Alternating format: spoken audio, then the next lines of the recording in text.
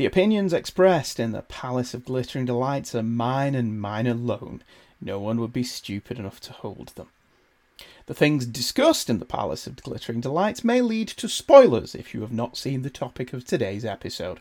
There may also be occasional ranting and swearing. Don't say I didn't warn you.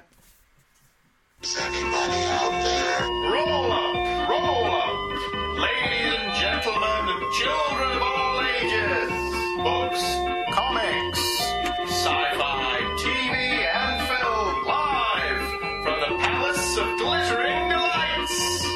And here your host, Andrew Leyland. Logan's Run started life as a 1967 novel by William F. Nolan and George Clayton Johnson before becoming a moderately successful film in 1976.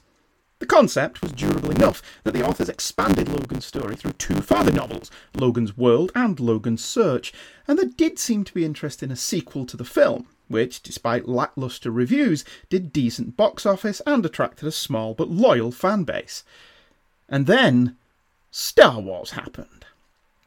You'd think this would lead to a fast-tracking of any Logan's Run film sequel. After all, the IP was still alive and present in people's mind, kept more so by a Marvel comic series that debuted in January of 1977. It's therefore a surprise to see that, in lieu of a film sequel, what was fast-tracked was a TV series. Initially produced under the title Logan, presumably because running is hard work, cooler heads prevailed and the TV show was fast-tracked under its proper name, making its debut in September of 1977, a little over a year after the film's cinematic release. The quick turnaround was not without its casualties, not only cancelling the proposed film sequel, but also bringing a premature end to the Marvel comic series, which was canned after only 7 issues in July of 1977. See, Marvel only had the rights to the film version, and the TV producers didn't want a competing version of the story on the stands at the same time as the refined version, as seen on TV. The series dropped with a 75-minute pilot episode, airing in a 90-minute time slot with commercials. It was written by the co-writer of the novel, William F. Nolan, Saul David, who produced the film, and Leonard Katzman. The use of the word and rather than an ampersand implies the latter did not work with the former on the script. More on this later. The telefilm was directed by Robert Day. The TV series was freely and liberally adapted from both the book and the film, adding elements not present in both, as well as losing some of the more adult approach to the material. The pilot movie capitalises on the film, cannibalising costumes, props and footage to save costs, but retains the overall look and general feel. It even features the same basic premise, but strangely eschews Logan's entire character arc. In the film, Logan, played by Michael York, is a sandman who loves his life. After all, it's a hedonistic paradise with hookers on call, drugs aplenty, and a free and easy lifestyle. They don't have to work, they don't pay tax. What's not to like? He lives, as does everyone, in a few interconnected domed cities, never to experience the outside world. Any who do try to venture outside are hunted down and killed by the Sandmen, which is Logan's job. Logan and his partner Francis, played by Richard Jordan, hunt down people who try to escape Carousel, the religious ceremony whereby all people over the age of 30 are subjected to renewal, allegedly to be reborn in a new body. The days are counted down by life clocks, small crystals embedded in the palms of their hand. Of course, Carousel and renewal is all bollocks, as Jessica, a luminous Jenny Agutter, explains to Logan. The computer-controlled domed cities are simply keeping the populace under the thumb and controlling the population. Some of the runners escaped the Sandman's glare and have found Sanctuary, a mythical place outdoors where people can live, grow old and die without fear of control. Logan is tasked by the computers to find Sanctuary and destroy it, but along the way discovers that life in the domed cities is no life at all, despite the freedom to kill, shag and get high all the time. Logan's character arc is to learn that freedom is to be cherished, and sometimes that freedom has to be earned. And maybe just maybe, there are people over the age of 30 who can be trusted. He also discovers with Jessica that lifelong relationships can develop and grow, which are sometimes more satisfying than the one-night hookups he's been experiencing so far.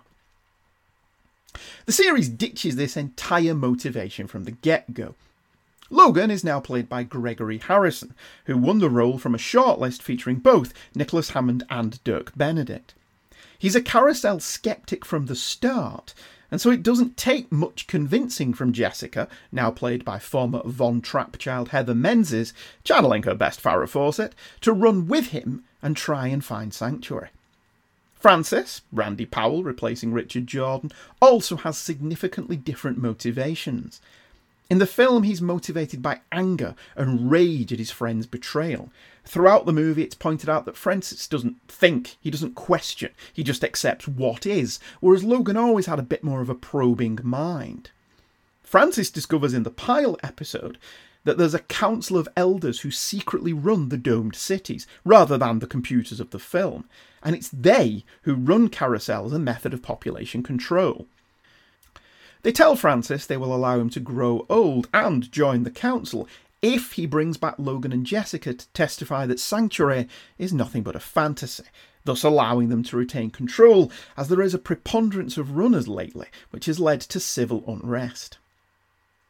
Now, this makes some sense in terms of establishing why Francis keeps pursuing Logan throughout the series, but it doesn't explain why he always seems to have a team of Sandmen with him, normally different ones. What's in it for them? Is he going back every week for new men? Is Francis not bothered by learning Carousel is a lie? Is Logan just travelling in one big circle that Francis and his Sandmen can keep finding him? Do these Sandmen not wonder why outside the Dome Cities isn't the post-apocalyptic wasteland they've been told about? Presumably, if they're all like Francis and taught not to question the natural order of things, they don't give it a second thought. Interestingly, one of the other Sandmen in the pilot is played by Michael Biehn, and he knows a thing or two about post-apocalyptic wastelands and relentless pursuit. Ultimately, though, this is a pretty big dumbing down of all three main characters' motivations. In the film, Francis was a deranged madman, a zealot, devoted to the religious order that was Carousel, and his fanaticism led him to feel utterly betrayed by his friend, and that's what made him dangerous. He was Ahab to Logan's white whale. In the series, he's a turncoat, taking his 30 pieces of silver for selling out his friend, making him the betrayer rather than Logan. Likewise, having Logan be a skeptic from the opening scene also neuters his character. He was a man who loved his life, the sex, the glamour of being a Sandman, to kill with impunity and have people fear him. He got off on it. Not as much as Francis, but still. His realisation that the society he lived in was built on a lie was a powerful character beat. Here, he's a rather bland leading man with no edge or conflict. The casting of Logan and Francis doesn't help. Typical shorthand when casting two waspy leads in the 70s was to cast one Furherd and one Darkherd, and this was indeed the case in the film.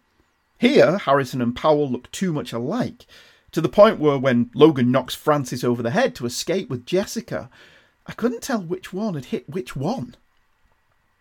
Speaking of Jessica, she isn't as motivated or as outspoken about her cause either. In the film, she's an insurrectionist, all about the downfall of a society she feels is corrupt and unfulfilling. In the show, she has none of that bite or verve.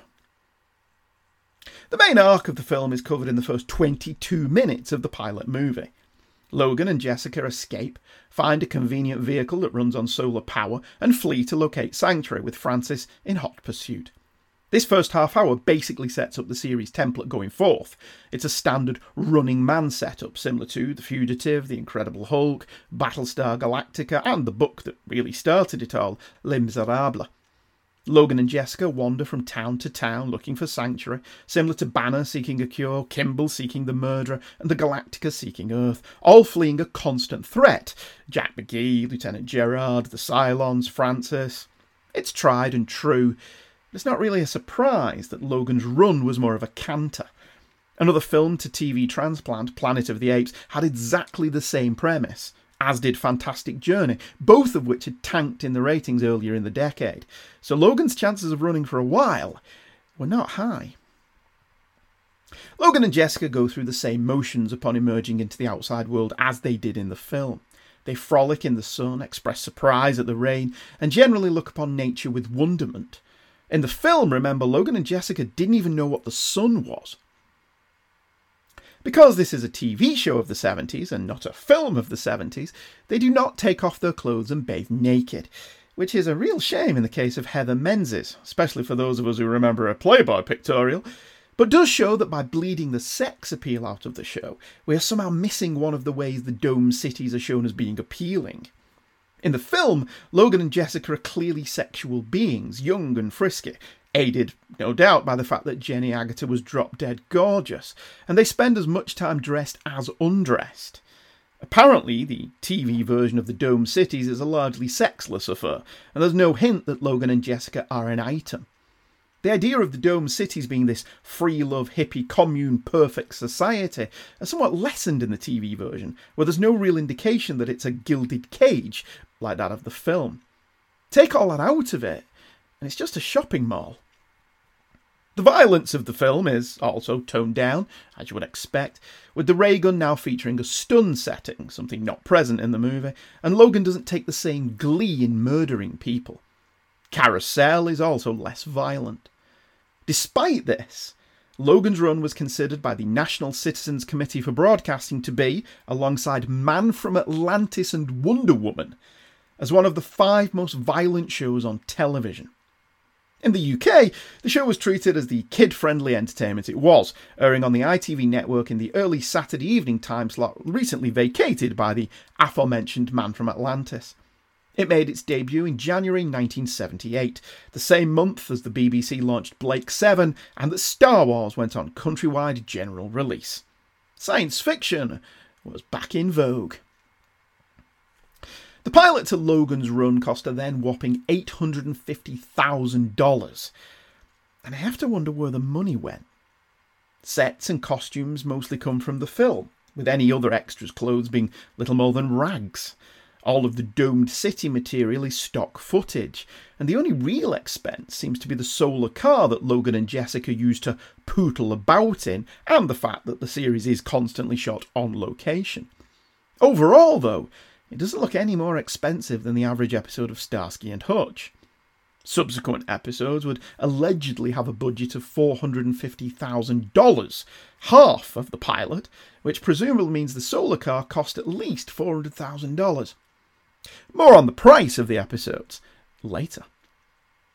Now, earlier on, I alluded to Francis's motivations for pursuing Logan and that they had been toned down. Once he gets outside, for example, and can clearly see that Sanctuary acolytes are correct, that the air and the water are perfectly breathable, he should alter his beliefs, right? In the film, this is irrelevant to Francis's pursuit, but on TV, it should at least give him pause for thought. The addition of a council of elders who are the ones really running the city, a metaphor of the old boys network that works much better nowadays, gave Francis a different motivation, to capture Logan in exchange for being allowed to live past 30, meaning Francis knows Carousel is a lie and just doesn't care. Now, bear all this in mind when I tell you that leafing through old episodes of Starlog for this episode, I found buried in issue 8 a review of the pilot to Logan's Run, but from before it aired. The pilot reviewed in Starlog was only an hour instead of 90 minutes.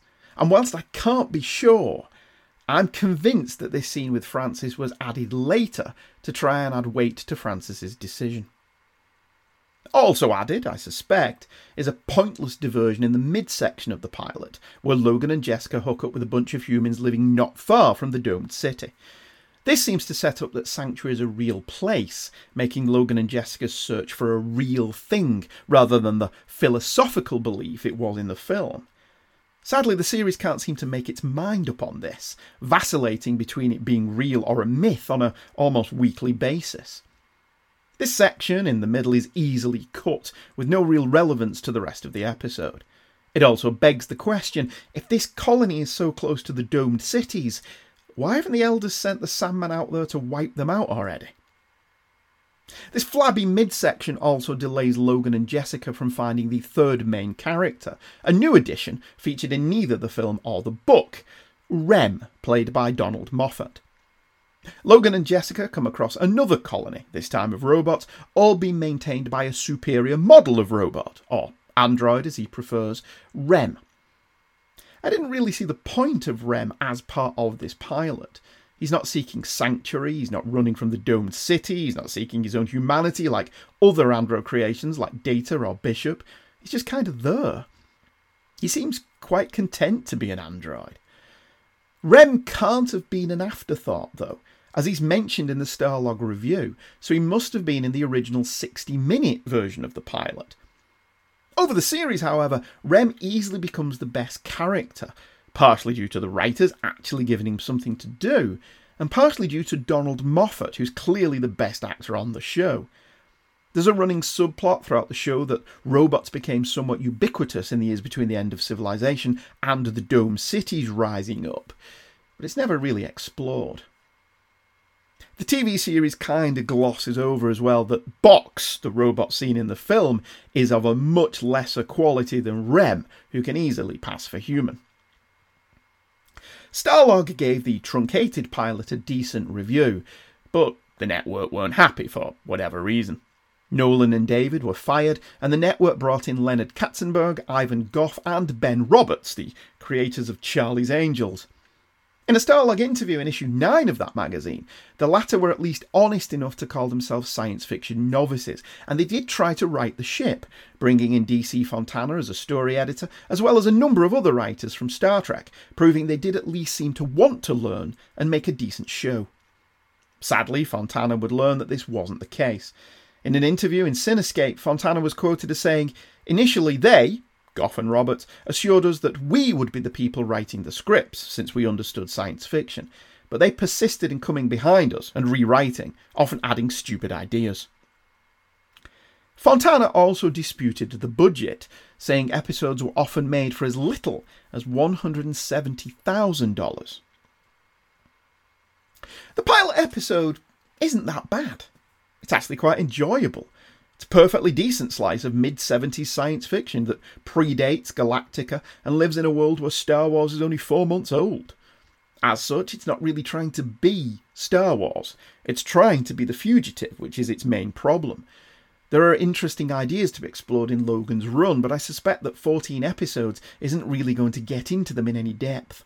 Like all the shows of the era, the high concept was present, but there wasn't really any further development after that.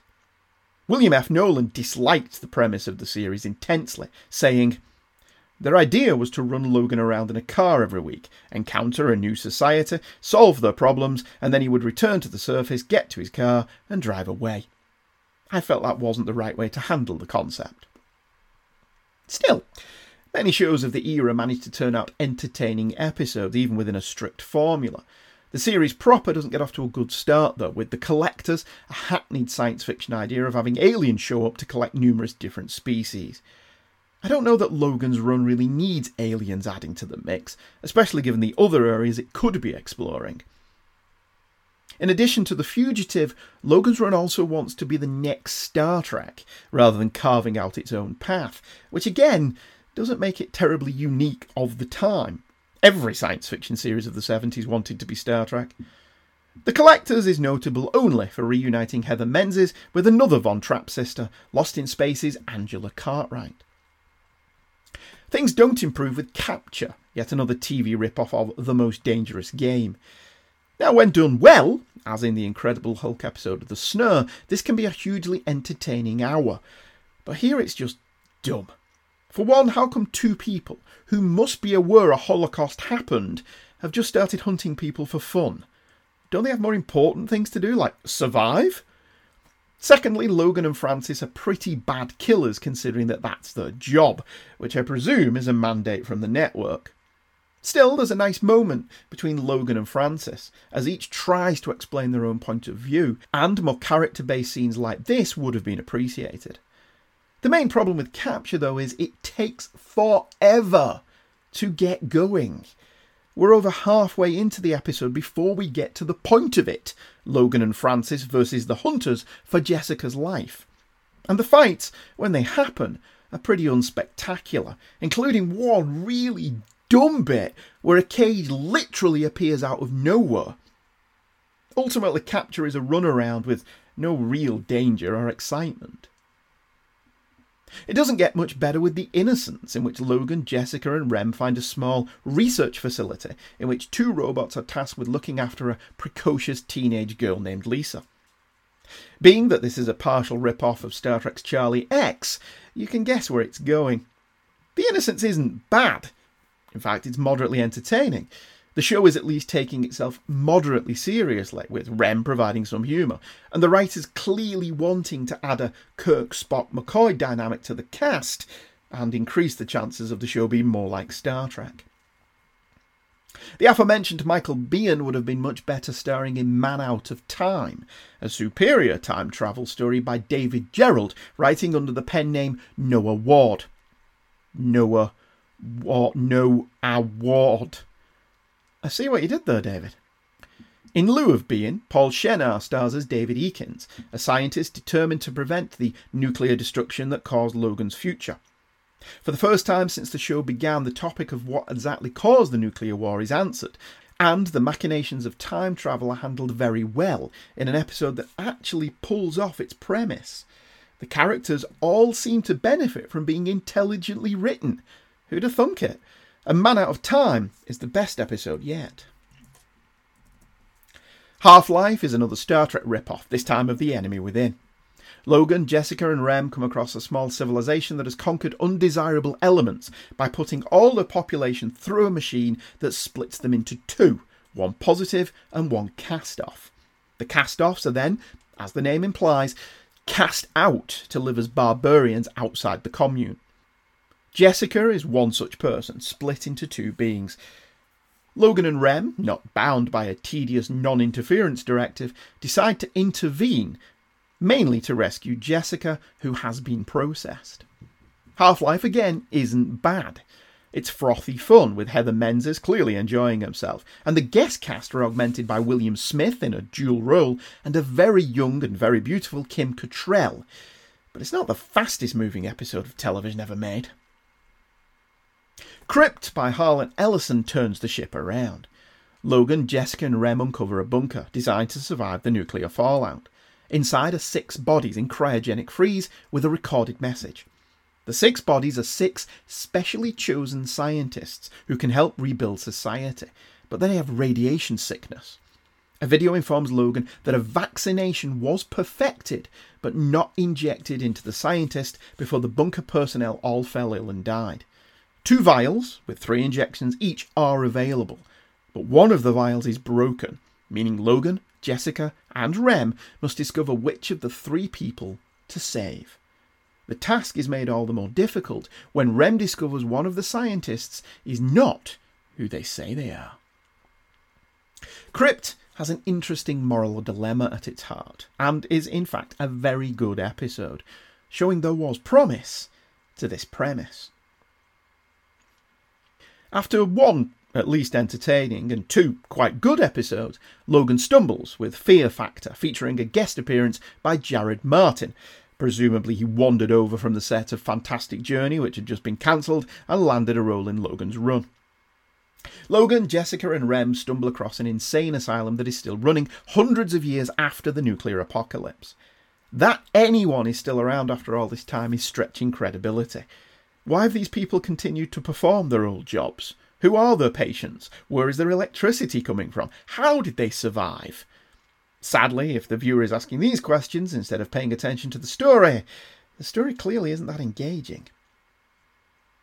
Jessica is reunited with another form of Von Trapp in the next episode, The Judas Goat, this time in the form of Spider-Man himself, Nicholas Hammond. Hammond is a Sandman whose face has been altered via the new U facial reconstruction that we saw Farrah Fawcett modelling in the film to resemble Hal 14, a runner of Jessica's acquaintance. Hal has been offered the same deal as Francis, bring Logan back and be offered a seat at the Old Boys Club. Francis has been AWOL for a while, missing from a number of episodes, so maybe the old guys are getting antsy. Hal tells Logan and Jessica that revolt is happening in the domed cities, largely as a result of Logan's exploits, and he convinces them to return to help with the insurrection. I don't know how news of Logan's exploits are getting back to the domed cities. They don't seem to have cell phones or anything like that, but whatever. Lance Legault also appears in this episode as the first runner, who Logan convinces to return with them to fuel the rebellion. Of course, Legault isn't all that he seems, because he's Lance Legault, and Hammond, normally cast as the good guy, does a really good job in his duplicitous role. After the mediocre fear factor, the Judas Goat is pretty good. Sure, it's dumb that Logan's crew can get back to the City of Domes in such a short amount of time, as this implies that they haven't really moved very far, but there's some decent science fiction ideas here. Legault offers up the intriguing notion that Sanctuary is where you find it, rather than a specific place, and this idea will be carried on throughout the rest of the series. Sadly, Legault, the runner, has become the very thing he's running away from, by essentially using computerized collars to keep his people in pleasant slavery, not dissimilar to what the Dome Cities are doing. Die a hero or live long enough to become the villain is a good theme for heroic fiction. There's also the interesting idea put forth that the Dome City's Council of Elders are so protective of the way things are that they keep throwing people at the problem, rather than acknowledging that a culture has to change and evolve. If the series could have tapped into this level of satire on a more regular basis, even if unintentional, it may have had more interesting things to say. It is, after all, a science fiction show. If you can't open up commentary on society as it is now in a science fiction show, where can you do it? The best episodes so far have offered up a moral dilemma, Crypt, or a mystery for Logan to solve, Man Out of Time. In this episode, both Logan and Rem are challenged. Logan is caught between his desire to find Sanctuary and his need to bring about change in his world, whilst Rem, similar to Data in the Next Generation episode The Most Toys, is confronted with the notion that murder may not always be a crime, if it's for the greater good or to save a life. The Judas Goat, like Crypt and Man Out of Time, was by another former Trek writer, John Meredith Lucas, and is another promising episode, with a number of really good ideas and a beautifully ironic ending. More episodes like this, and maybe Logan would have carried on running. The next episode, Future Past, is notable for featuring Mariette Hartley as another android who Rem can't get near because every time he does, sparks fly. Literally. Yes, that's the level of humour in this show. Ignoring the lame comedy and the clips, this does have one interesting moment where Francis tells Logan that he's on a fool's quest. There's no evidence Sanctuary even exists. It's a novel idea to allow the antagonist to be correct, and this is following up something said in The Judas Goat. Francis isn't wrong. Nobody Logan has met so far has heard of Sanctuary, and Logan has found no independent evidence of Sanctuary's existence. If the series had a direction, this could have been an interesting way to turn it on its head. The Judas Goat already planted the seed that Sanctuary was where you found it, and this could have led to Logan and Jessica seriously analysing whether it would be better to settle down themselves or return to the Dome Cities to try and restore some measure of freedom to the people. Despite these interesting ideas, though, Future Past is another example of a facility, in this case a dream analysis clinic, still running after all these years. Why? Who's coming to this clinic? And why does the show insist on using Star Trek bridge sound effects? It's very distracting. Still, there's an eerie ambiance to the dream sequences, and the conclusion is a good moment for Rem. Carousel is the memory loss episode. Logan is shot by a dart and instantly forgets the last year of his life, reverting to being a Sandman in the domed city.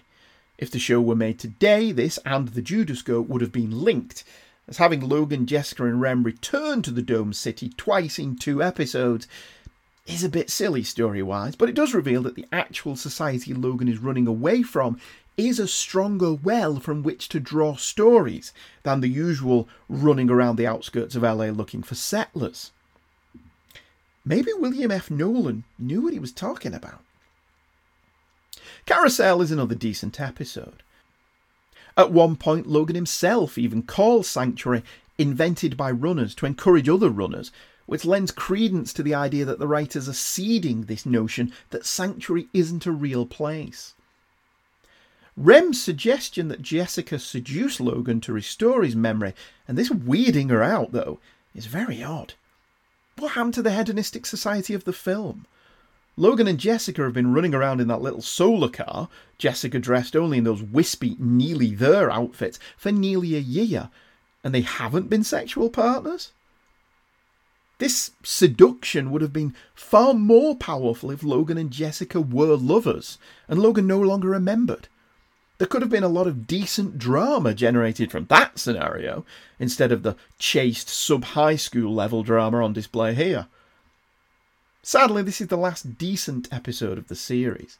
Night Visitors is a tedious Scooby-Doo style haunted house story. Turnabout tries, by taking a detour into hardcore allegory, stepping into the shoes of the Handwives' Tale. Logan, Jessica and Rem discover yet another culture that survived the Holocaust. This one represses its women, forcing them to cover their faces and treats them as second-class citizens, not allowed to speak unless spoken to. They also deny the populous books and access to learning, with the only reading matter being the Holy Book. Needless to say, Logan, Jessica and Rem are sentenced to death for the crime of not being like them. It's a promising beginning, attacking xenophobia and the idea that anyone not like us is somehow inherently evil. It doesn't really explore that idea. Instead, it amps up the action, which is entertaining in its own way, culminating in a fight between Francis and guest star Gerald McCraney on his way to Simon & Simon. Stargate, written by comic scribe Denny O'Neil, was to be the last episode, and not a great note to go out on, being yet another alien invasion storyline. Given that the Earth has been wiped out and there's not many humans left, invading this planet doesn't really seem like that much of a challenge.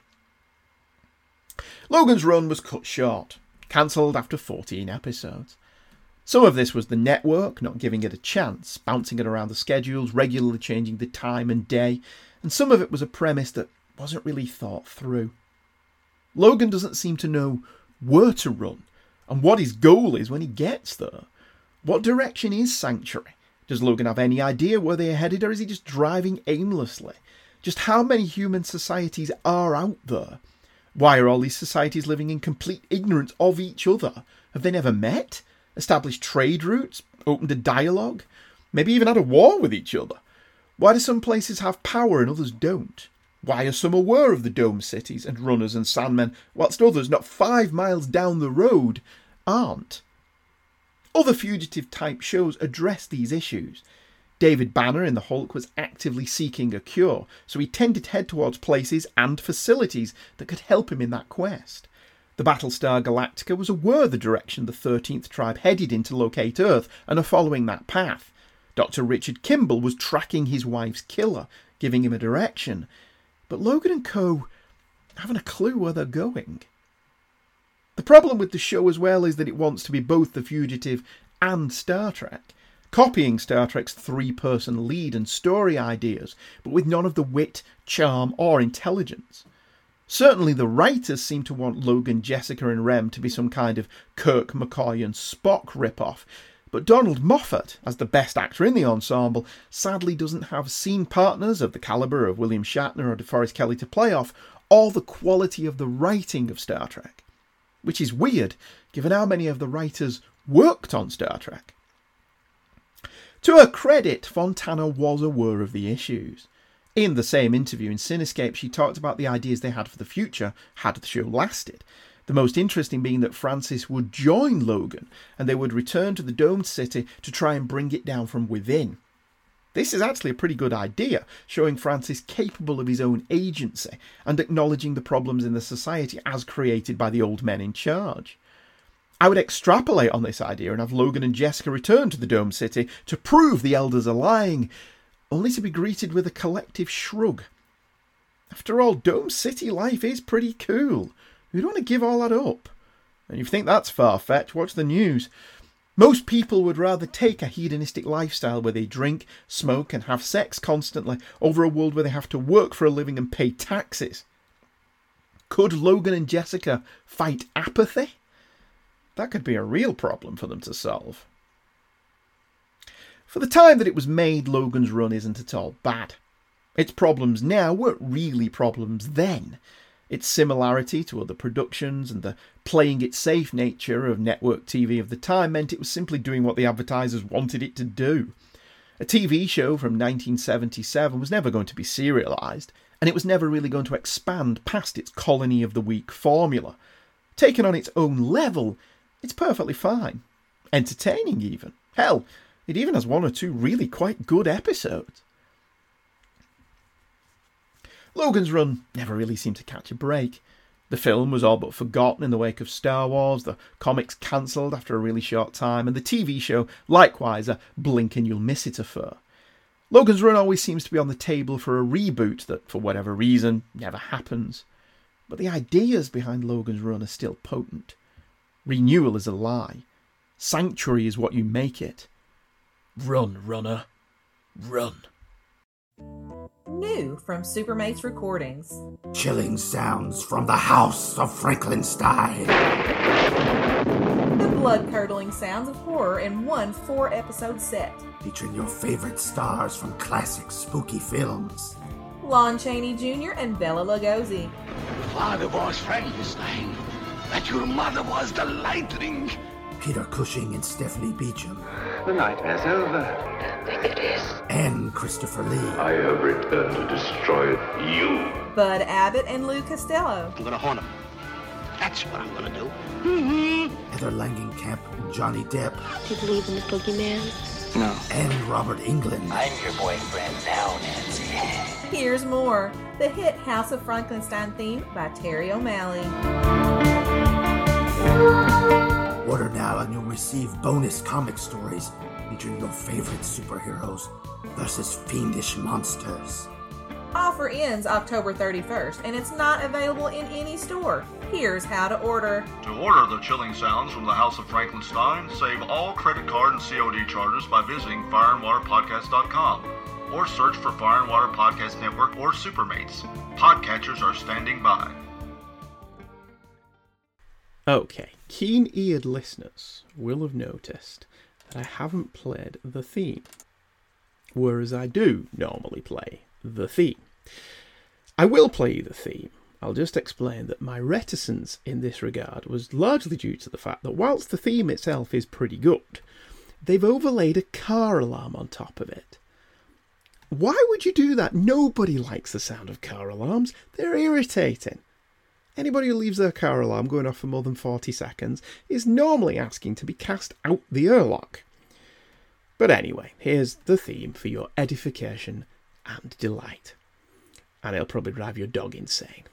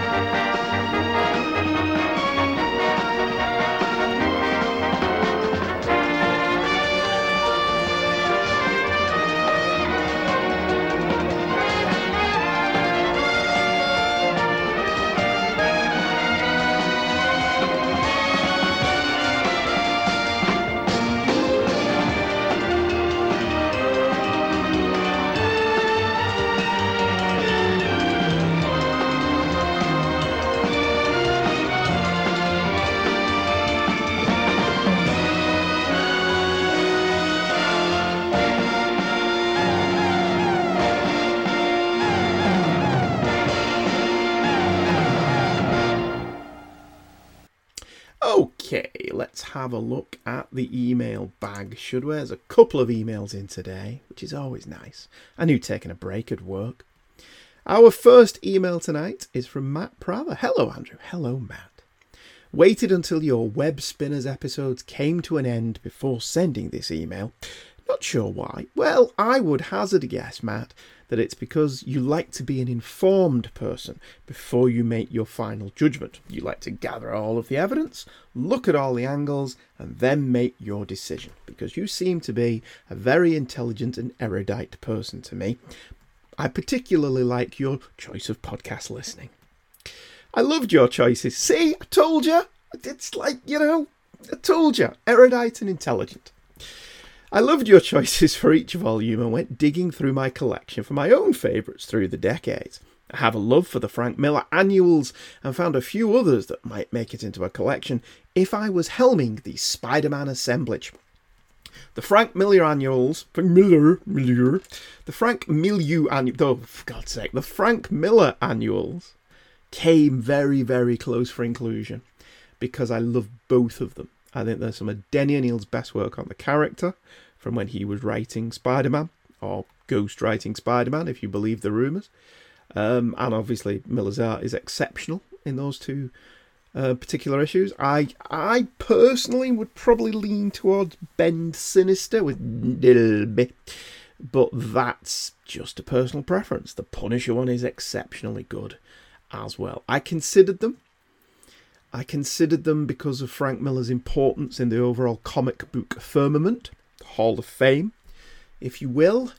But ultimately I rejected them because you take away Frank Miller's art, and whilst the stories are good, they don't really offer much in terms of the overall development of the character. And I think that's what I was focusing on. But like in a pure best of assemblage, either or both of those annuals would be included because they are great. Only for personal preference, Matt continues, would it differ, but nothing would make the books more representative of the rich history. Web of Spider-Man Annual 2?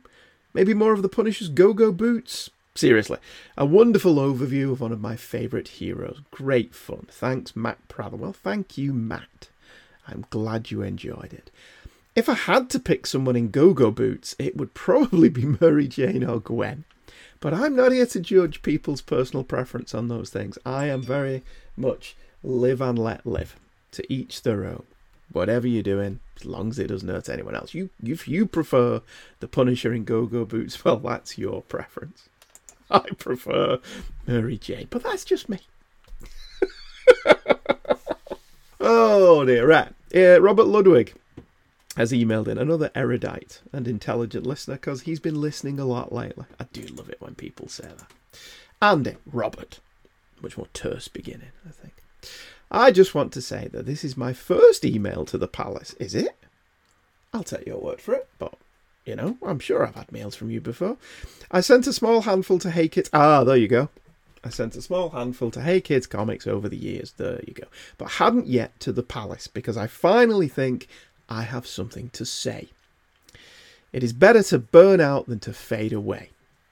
Actually, that's not what he says. I added that. And why wait till you've got something to say, Robert? I've had nothing to say for 5 years yet. I'm still doing this stuff. Since this past Saturday, August 21st, I have listened to 11 episodes as I'm doing different things. 11 episodes.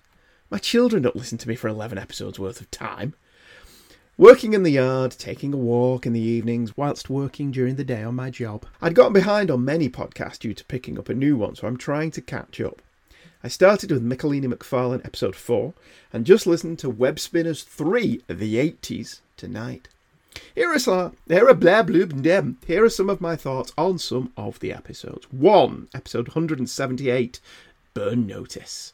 This quickly became one of my favourites when it debuted, and for the first 2.5 seasons, it was can't miss. Then life happened, and less time for TV, and here and there I completely dropped off the show. My wife gave me the 7-season box set for my 40th birthday, and I have since watched them. I remember telling my wife that this was probably a show that was good for 4 seasons, and ultimately I was probably right. Whilst I enjoy some of the episodes in the later years, they're just not as much fun in my opinion. I really think that in season 4 they should have just one more episode after the season ender to basically have Michael get his final explanation and quit, get with Fiona, and decide what to do next. Yeah, that's valid. I think, it becomes a lot more serialised and serious in its latter 3 seasons. So, yeah, season 4 is probably the best place to call it a day. Episode 181, Kit vs. Car. Knight Rider was one of my favourite shows as a kid. Great television for 8 to 9 year old me. And whilst I forget specific episodes over the years, I remember watching the show and wanting a talking self-driving car that could jump stuff with a turbo boost. If you have a notion, check the podcast Darth Vader's Bathroom, especially Season 0, Episode 1. Season 0? They can do that? It has a discussion with Stu Phillips, the composer of the theme tune. So it was neat to hear him talk about the show and the music. Stu, as you already know, did the theme to Battlestar Galactica, so I know you have some familiarity with his work. Oh, right, so Darth Vader's Bathroom. I'll make a note of that, and I'll be sure to check that out. For real geeks, that is, of course, what Michael calls Kit's dash in the pilot, I think, isn't it? Because Jesse Mark referred to the command centre for Street Talk as looking like the bridge of the Starship Enterprise. So essentially it's the same line of dialogue. Why do I remember this stuff? Number 3, episode 185, Web Spinners in the 60s. I have read many of these stories thanks to the essentials that I picked up along the way. Nice picks overall. Episode 197, Web Spinners in the 80s. Was there something wrong with the 70s, Rob? I've read many of these stories over the years thanks to back issues, but I have a history with a couple of them from the 80s. Amazing 252, first Amazing in the black costume. By chance, I went to the local drugstore to buy some comics. I picked out 3, one of which was Amazing 252. I just saw the black costume and was like, what's this? Whilst I don't remember the specific issues, I know I picked up a Hulk book and a Superman book. Anyway, I read and reread Amazing 252 so much the cover came off. Ultimately, I think the issue was thrown up by my mum after a move. Amazing 259 is the Mary Jane story. My grandparents had a few comics and books for grandkids to read, and one of them was issue 259. I remember reading that so many times I could almost tell the entire story years after not reading it. Unfortunately, that issue was lost after my grandparents passed away in the early 90s. I've since gotten a new copy of both from the back issue bins for $1. But you can't get them for $1 now. They bring back happy memories. Sorry for the long email. No need to apologise. Thank you for all the episodes you do. You're very welcome. I enjoy listening. Good, I make it for you. Hell, your shows even made me buy some things here or there. Well, that's nice, but that's money that come my way, sadly. It has also made me search out items, comics, TV shows, etc. that I may never have heard of before, but sounded interesting thanks to you. Have a nice day. Well, you too, Robert. It's very kind of you. Thank you very much. Nevada, Iowa. Do you work in outer space by any chance? P.S. I will wave to you when you read my name for this email. I always do that when my name is read on a podcast. Does anyone else do that? I can't answer that question for you, Robert. I can honestly say I've never waved when I've heard my name on a podcast. When I hear my name on a podcast, I normally go, what shit, what have I done now? It's normally my reaction. But anyway, thank you for emailing in. Thank you, Matt, for emailing it. It was much appreciated. I will be back next time with an all-new episode. May take a little bit longer because I'm looking at Friday the 13th, the series. So there's a lot of episodes of that. Obviously, I have to fit that in around being back at work. But that's hopefully what we'll be back with next time. nakedcomics@virginmedia.com is the email address. Email me, drop me a line, say hi, and I'll see you all again real soon. It's all going to be okay. Goodbye.